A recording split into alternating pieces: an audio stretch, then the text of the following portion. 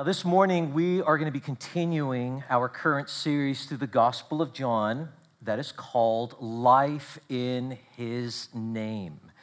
Now, you guys remember that when we started this series, we highlighted the purpose of this gospel back in John chapter 20, verse 31. And there, the Apostle John wrote, "These are written so that you may believe that Jesus is the Christ, the Son of God, and that by believing you may have life in His name." Now, New Testament Greek scholars understand the words here in John 20, verse 31, that you may believe as either that you may decisively believe or in order that you may continue to believe. So on the one hand, to understand those words that you may believe as that you may decisively believe means the Gospel of John is evangelistic. And we all know what evangelism is, right? It's proclaiming the good news. And the Gospel of John is the good news about Jesus. It's the good news eyewitness account of Jesus the Messiah. It's the good news apostolic account of Jesus, the Son of God. This gospel is the good news announcement that anyone and everyone who believes in Jesus the Messiah, the Son of God, will have eternal life. That is a forever life in a right and loving, close and unbroken relationship with God. That means this gospel is for truth seekers. This gospel is for honest skeptics. This gospel is for those curious about Christ and Christianity. This gospel is for those who need freedom from sin, guilt, and shame. And this gospel is for those searching for a new start, a fresh life, a clean heart, and a real personal relationship with God in the community of God's people. Listen, when we read through the Gospel of John, it invites us to come and see. It invites us to believe and live. Now, on the other hand, if the phrase that you may believe is understood as in order that you may continue to believe, that means that this gospel is not only evangelistic, it's also for edification. You see, the content of this gospel built up the people of God in the first century Roman world in a time of daily opposition and persecution. The God-inspired, Christ-centered message of this gospel, it fortified the faith of the people of God when the pressure to renounce Christ and abandon Christianity was all around them in the world. And here we are, 2,000 plus years later, and the gospel continues to build us up as the believing followers of Jesus the Messiah, the Son of God. I love this gospel because this gospel shapes our understanding and belief about God. This gospel causes us to love God more deeply. This gospel strengthens our confidence in God. This gospel emboldens our allegiance to God in this current age of skepticism and criticism and hostility against Christianity. Listen, we need this gospel. The church needs this gospel. This gospel is for us. Now, that's the purpose. Check out the prologue. The prologue in John chapter 1, verses 1 through 18 that Pastor Char read for us, these first 18 verses introduce the most important themes of the Gospel of John. And everything that follows verse 18 develops those themes. In our first lesson, Pastor Char provided a panoramic view of John chapter 1, verses 1 through 18, introducing us to the Word, who is God the Son.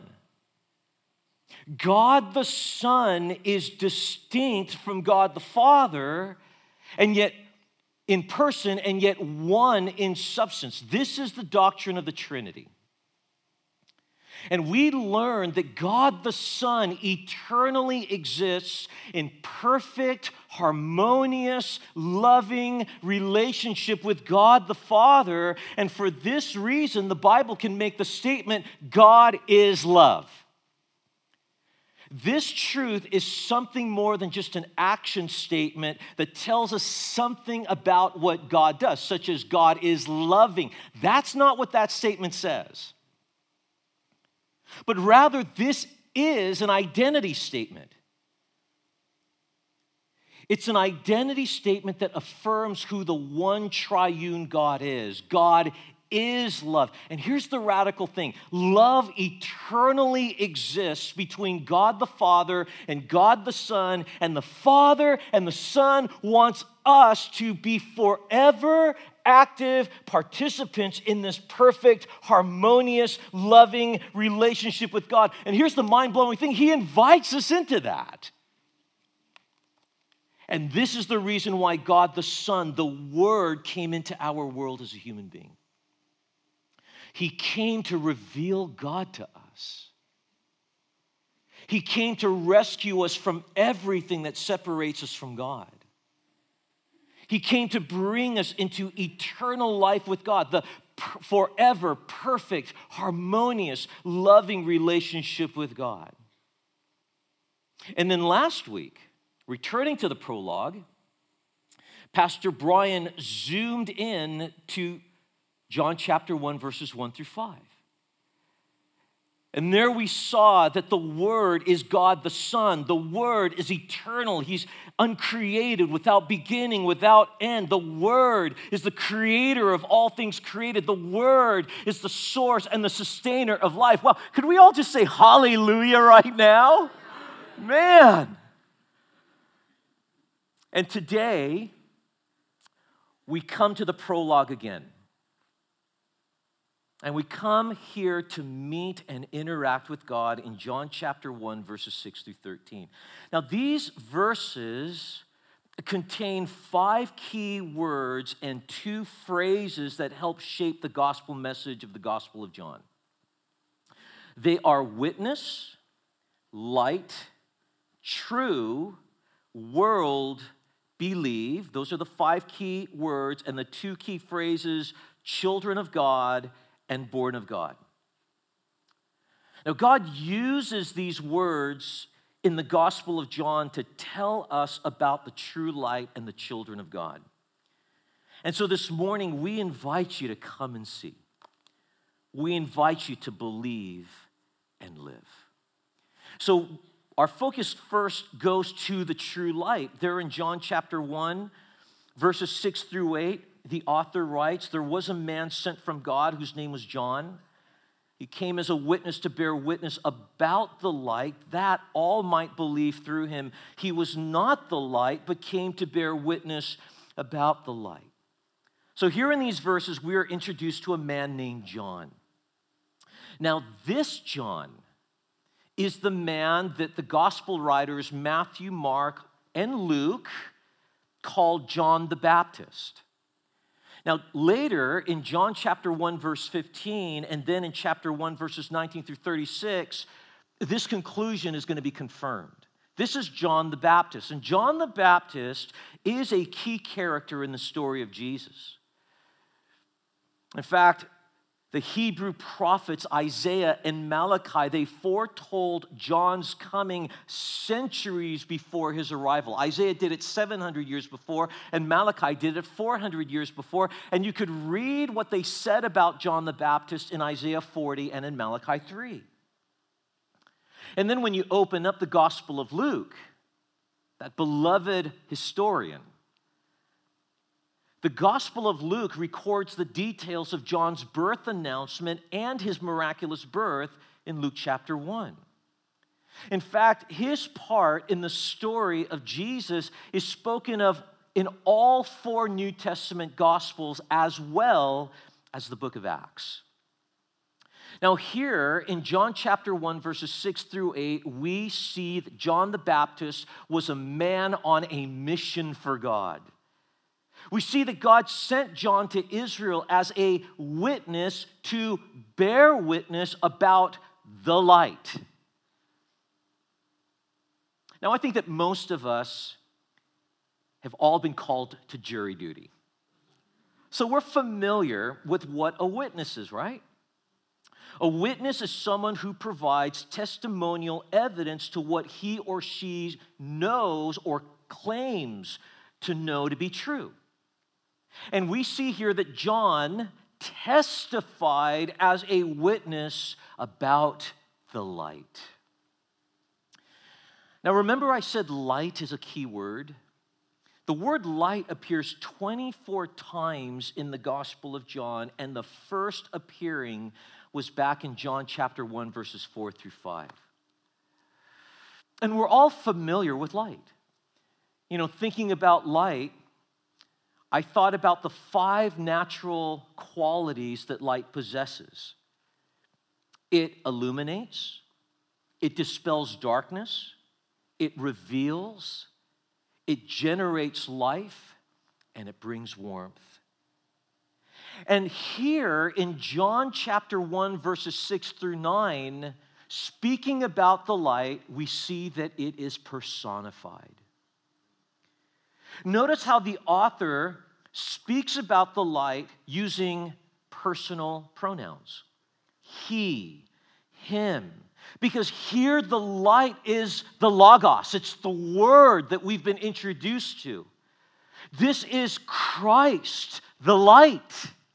Later in John chapter 8, verse 12, Jesus himself will claim, I am the light of the world. So when we think about the natural qualities of light, we can apply them to Christ the light. Christ illuminates darkened hearts and minds. Christ brings us out of spiritual darkness. Christ reveals the truth about God and us. Christ brings spiritual life. Christ fills our hearts with the warmth of God's love. That's what Christ does for us. And as I think about Christ in those terms, I got to tell you, even for someone that's been walking with Jesus for over 40 years now, everything still feels fresh.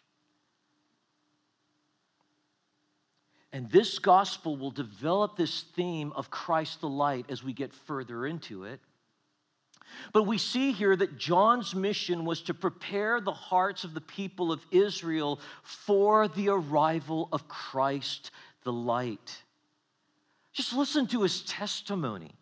In John chapter 1, verse 15, John the Baptist declared, this was he of whom I said, he who comes after me ranks before me because he was before me.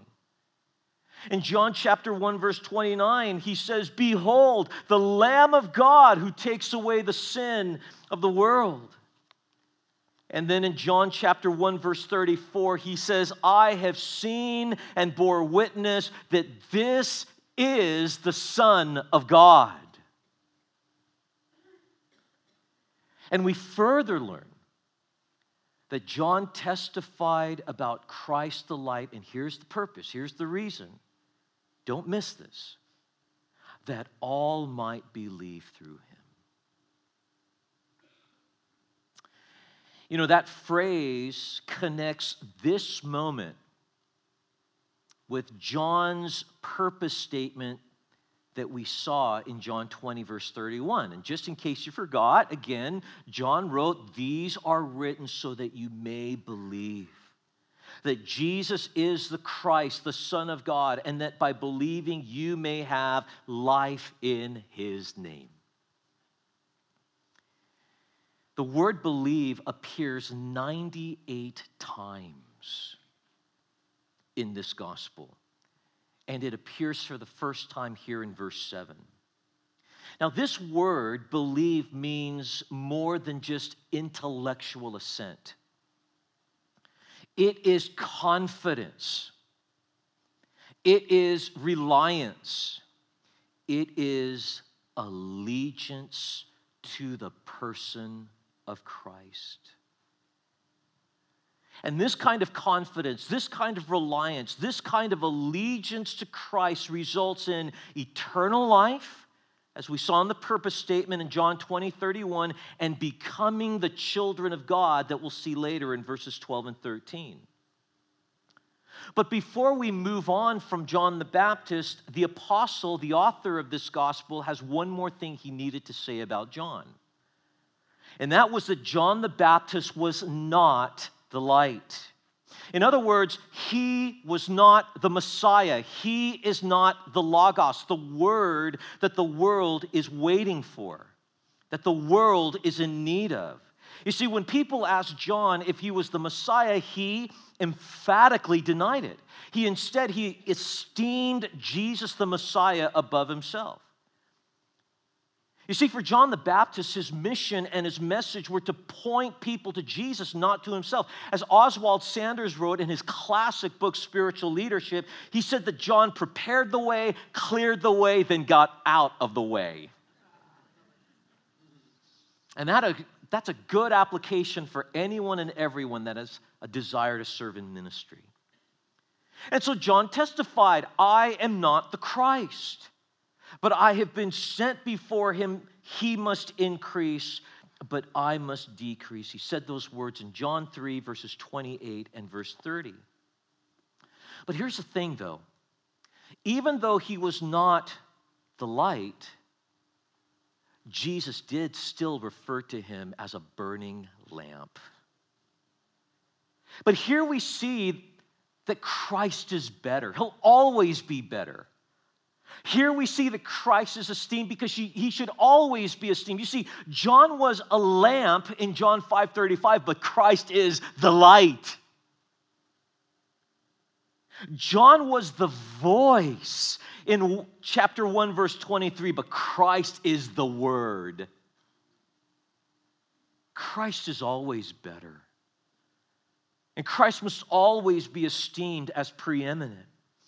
And then in verse 9, we read, the true light, which gives light to everyone, was coming into the world. Now, we know that Christ is the light, but now that theme has been expanded, right? Here we now see that Christ is the true light. Christ is the real. He is the genuine. He is the authentic light. He is opposite of everything false, fake, and faulty.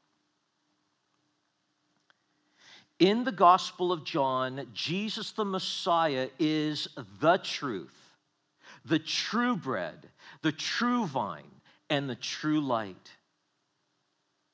You see, the true light does for people what false, fake, and faulty lights cannot do. The true light shines the light of God's truth on people that can bring them out of darkness and into God's light and life. Now, guys, we know that there are many so-called lights in the world, right? They're all around us. These so-called lights in the world that claim to enlighten people, promising them that they could bring them into special knowledge and or deeper wisdom and or real spirituality. But here's what we all need to understand. Any light that takes you someplace other than to God is a false, fake, and faulty light. Guys, these other lights only takes people into deeper lostness. Have you ever tried following the car lights of a guide in front of you on a dark and rainy night to a place you've never been to before? How many of you guys have ever had to do that? Man, I thought more hands would go up. Maybe I'm just that guy. You're thinking, wait a minute, that's why we got GPS. No, I'm thinking Thomas Guide days. Well, I'll tell you, I've had to do that before where it would be night. My friends have told me, hey, just follow me and we'll get to where we need to get to. But it's a dark, rainy night. And I'll tell you, this is stressful.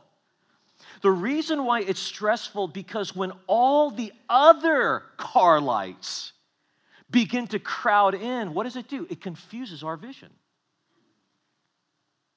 And what can end up happening is that you get distracted and you end up following the wrong set of car lights.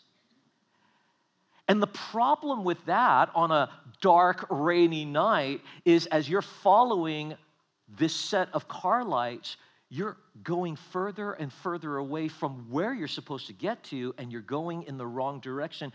And you don't even know that you've been following the wrong car until you get to the wrong place. Guys, there are many lights in the world that will vie for your attention, vie for your loyalty, vie for your obedience. But guys, if they take you to anywhere other than to God, these are not the true light. But Christ is different. When we talk about Christ, he is not one of many car lights in the world, but instead, Christ is the blazing sun. Christ is a blazing sun that shines in full brilliance the knowledge of the glory of God. And the true light was coming into the world. And these words anticipate John chapter 1, verses 14 through 18, those amazing words in which we read, the Word became flesh and dwelt among us, and we have seen his glory, glory as of the only Son from the Father, full of grace and truth. No one has ever seen God. The only God who is at the Father's side, he has made him known. And with his coming, in verses 10 through 13, we see two reactions of people to the coming of the true light into the world. In verses 10 and 11, we read, he was in the world, and the world was made through him, yet the world did not know him. He came to his own, and his own people did not receive him. This group rejected Christ the light when he came to the world of humanity. And we see in verse 11 that this included his own people. Now, that description is for the nation of Israel. These are the people that God redeemed and entered into a covenant relationship with. These are the people that God gave the scriptures and the messianic promises to. These are the people that God called his own special people. They were the people of the messianic promises. And when the Messiah, the light of the world, entered into time and space, into the world of humanity, rather than being greeted with a hearty, cheerful welcome, as Isaiah the prophet said, he was rejected and despised. And this is going to become more evident as the storyline of the Gospel of John unfolds. But here's what I want us to see this morning. Rejection was not the only response to Christ. Because in verses 12 through 13, we meet another group. So having seen the true light, now let's focus on the children of God. Because John tells us in verses 12 through 13, but to all who did receive him, who believed in his name, he gave the right to become children of God, who were born not of blood, nor of the will of the flesh, nor of the will of man, but of God. I love these words. I'm so glad these words are in not only the Gospel of John, but in the Bible. These words speak of real, radical change that happens to people who believe in the whole Christ, the Son of God. In John chapter 1, verse 13, this experience is called born of God. In John 3, verse 3 and 6, this experience is called born again, but can also be translated born from above and born of the Spirit. And in Titus chapter 3, verse 5, this experience is called regeneration. This is a new birth. It is a spiritual birth into a new life with God. In fact, I want you to listen to how this new life is described in the Bible. I love this.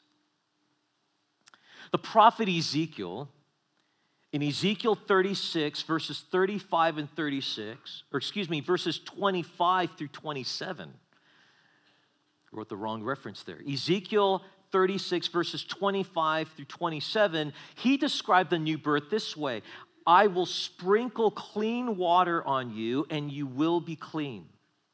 Your filth will be washed away, and you will no longer worship idols, and I will give you a new heart, and I will put a new spirit in you. I will take out of your stony, stubborn heart and give you a tender, responsive heart. And I will put my spirit in you so that you will follow my decrees and be careful to obey my regulations. Wow, isn't that just beautiful? Paul the Apostle summed up this experience in 2 Corinthians 5:17 with the words, anyone who belongs to Christ has become a new person. The old life is gone. A new life has begun. Wow. And I wouldn't be surprised if there's someone here listening to this message and you hear those descriptions of the new birth and your heart is just aching for that. Your heart is just yearning for that because you want new. A new life. Well, the message here is that it's possible. The message here is that it's available. And speaking about the new life, J.C. Ryle, born 1816, went to heaven in 1900. He wrote this, quote, the birth here spoken of is the new birth or regeneration, that complete change of heart and nature which takes place in a man when he becomes a real Christian. It is a change so great that no other figure but that of birth can fully express it. It is as when a new being with new appetites, wants, and desires is brought into the world. A person born of God is a new creature. Old things are passed away. Behold, all things are become new. Wow. So this morning, I'd like us to consider 2 points from these 2 amazing verses in John chapter 1, verses 12 and 13. And the first thing I want us to consider is the miracle of being born of God. This experience of regeneration, this experience of the new birth, it is a miracle. There is no natural scientific explanation to what is happening and how it happens. This is a miracle. Those born of God are the children of God. Listen, humans are born into the human race as the children of Adam, right? If we trace our family tree back far enough, we're all going to end up with the same set of parents, Adam and Eve. And we enter the human race as the children of Adam. So, for the children of Adam to become the children of God, there has to be a rebirth. We need to be born of God. And this rebirth, this spiritual birth, is a supernatural spiritual experience, not a biological one. This is why John emphasized in verse 13, the New Living Translation puts it this way: they are reborn not with a physical birth resulting from human passion or plan, but a birth that comes from God. This is why that same passage in the New English translation says, children not born by human parents or by human desire or a husband's decision, but by God. We do not become God's children as a result of having Christian parents or having been born into a family that has a long history of church attendance, or because of our pedigree, like the Jews boasted in the fact that they were the descendants of Abraham. This regeneration, this new birth, it is a supernatural spiritual experience, not a biological one. And so I want you to note the word become. Now, I know that in some translations of the Bible, that word become is be, but I think become should be the better word. There in verse 12, because the Greek word translated become means to begin to be. It means to come into existence. So listen, become implies that we were not God's children when we were born into this world. I know that everybody wants to think of themselves as being the children of God. Non-Christians like to think of themselves that way. But the reality is, the Bible describes our spiritual state in the most shocking and gloomy terms. In 1 John 3:10, it uses the term children of the devil to describe those who are outside God's family. In Ephesians chapter 2, verses 1 through 3, the Bible uses the term children of wrath to describe those who are outside God's household. So now do you understand how the word become is a miraculous word? It communicates a miraculous transformation. Think about this. The children of the devil and the children of wrath become the children of God. There's no human explanation for that.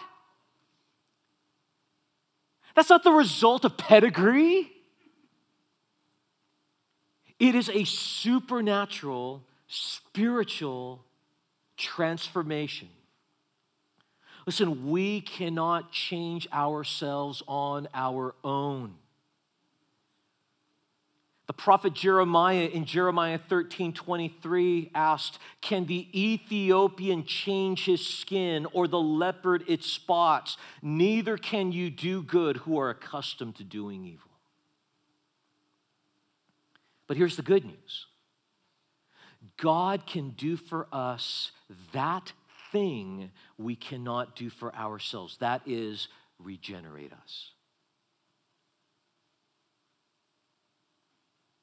When Jesus was talking to a rich young ruler about how to inherit the kingdom of God, Jesus said some radical things to him that made the rich young ruler walk away sad. But for the rest of the disciples that watched and heard this conversation, they were perplexed because in their minds, rich people were the ones that were blessed by God. And if a rich person can't get to heaven by just being a rich person, then who can be saved? That was the question. Then who can be saved? And Jesus replied, what is impossible with men is possible with God. Guys, if there's one thing I hope none of us do, it's to eliminate the miraculous from regeneration. It blows my mind when people could ever get to a place in their life that watching someone coming to Christ is not an exciting moment.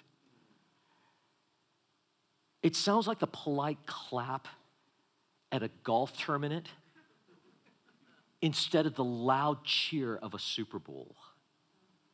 When people push back and say, where's the miracles happening in the world today? When people are being transformed, born of God, becoming the people of God, that's a miracle. You see, God regenerates us by His Spirit and grace. Listen to this description in Titus chapter 3, verses 3 through 7. Once we too were foolish and disobedient, we were misled and became slaves to many lusts and pleasures. Our lives were full of evil and envy, and we hated each other, but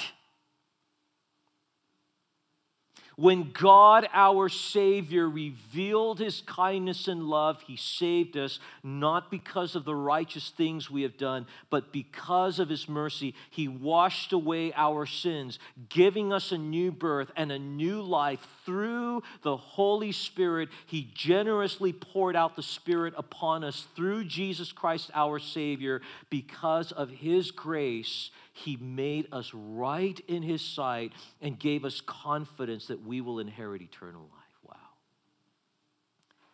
And God regenerates us by His word. In 1 Peter 1:23, the apostle wrote, "You have been born again, not of perishable seed, but of imperishable, through the living and enduring word of God." But having seen the miracle of being born of God, now I want you to see what these verses tell us about how to become the children of God. Because this offer is not just for a select few. This invitation is for everyone and anyone. We read in verse 12, "But to all who did receive Him." So unlike the people who rejected Christ back in verses 10 and 11, now we are introduced to a group that did receive Christ. And those that received Christ, notice it says they believed in His name. Believed here speaks of a definitive act of faith.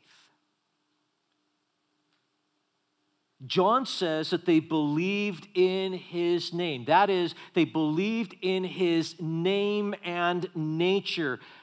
Or in other words, they believed in the whole Christ. It's amazing how often people say they want to believe, but they're selective in the Christ they want to believe. And so they diversify Christ. There's some Christs, parts of Christ that they'll embrace, and then other Christs that they'll ignore, and other Christs will say, yeah, I should keep that around, but I'll just keep it in my back pocket.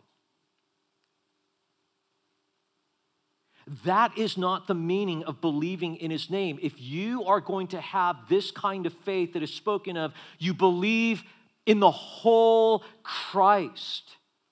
Saving faith is not merely believing in something, it's believing in someone. Namely, Jesus the Messiah, the Son of God. Because what matters most is not that you have faith. That seems to be another common thing that people say, right? Man, just have faith, just believe. Well, in what? Having faith in faith can't save you.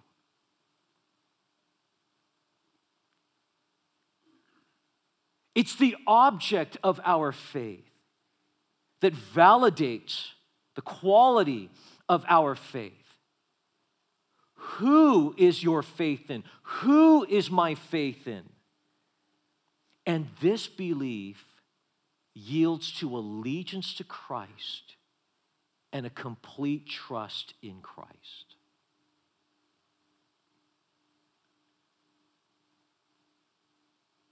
Have you pledged your allegiance to the Lord Jesus? Yes, we believe and agree upon facts concerning Christ. But what are you doing with those facts? Have you pledged your allegiance to Christ? Do you trust Christ as your Savior and King? because to them he gave the right to become the children of God. You see, in response to our faith in him, Christ grants us a new status as the children of God. This right, this status, this includes a new identity. You see, we are God's accepted and beloved children now. It includes a new nature. You see, as the children of God, we want to love God. We want to love God's people. We don't want to continue in sin. We want to live in a God-pleasing way. We want to continue believing in Christ. This new status as the children of God also includes a new relationship. God is our Father, and we are his children. It includes a new family. It means that we're all members together in the family of God. Guys, do you understand? This is why what's happening right now in this place, gathering like this, is a big deal.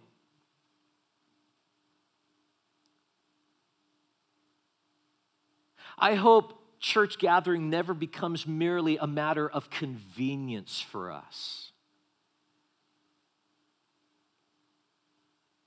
Man, a family thing is happening here. Because this is our status as the children of God. And it also includes a new inheritance. We are co-heirs with Christ.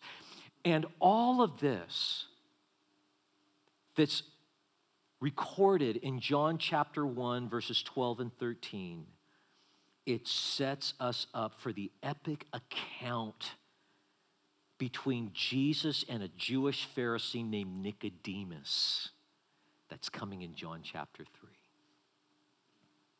So I'm going to invite the worship team out, and we're going to move into a response time at the Lord's table.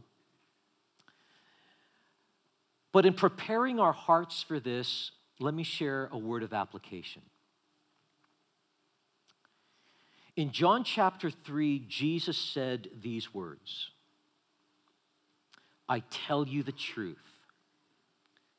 Unless you are born again, you cannot see the kingdom of God. I assure you, no one can enter the kingdom of God without being born of water and the Spirit. Humans can reproduce only human life. But the Holy Spirit gives birth to spiritual life, so don't be surprised when I say you must be born again.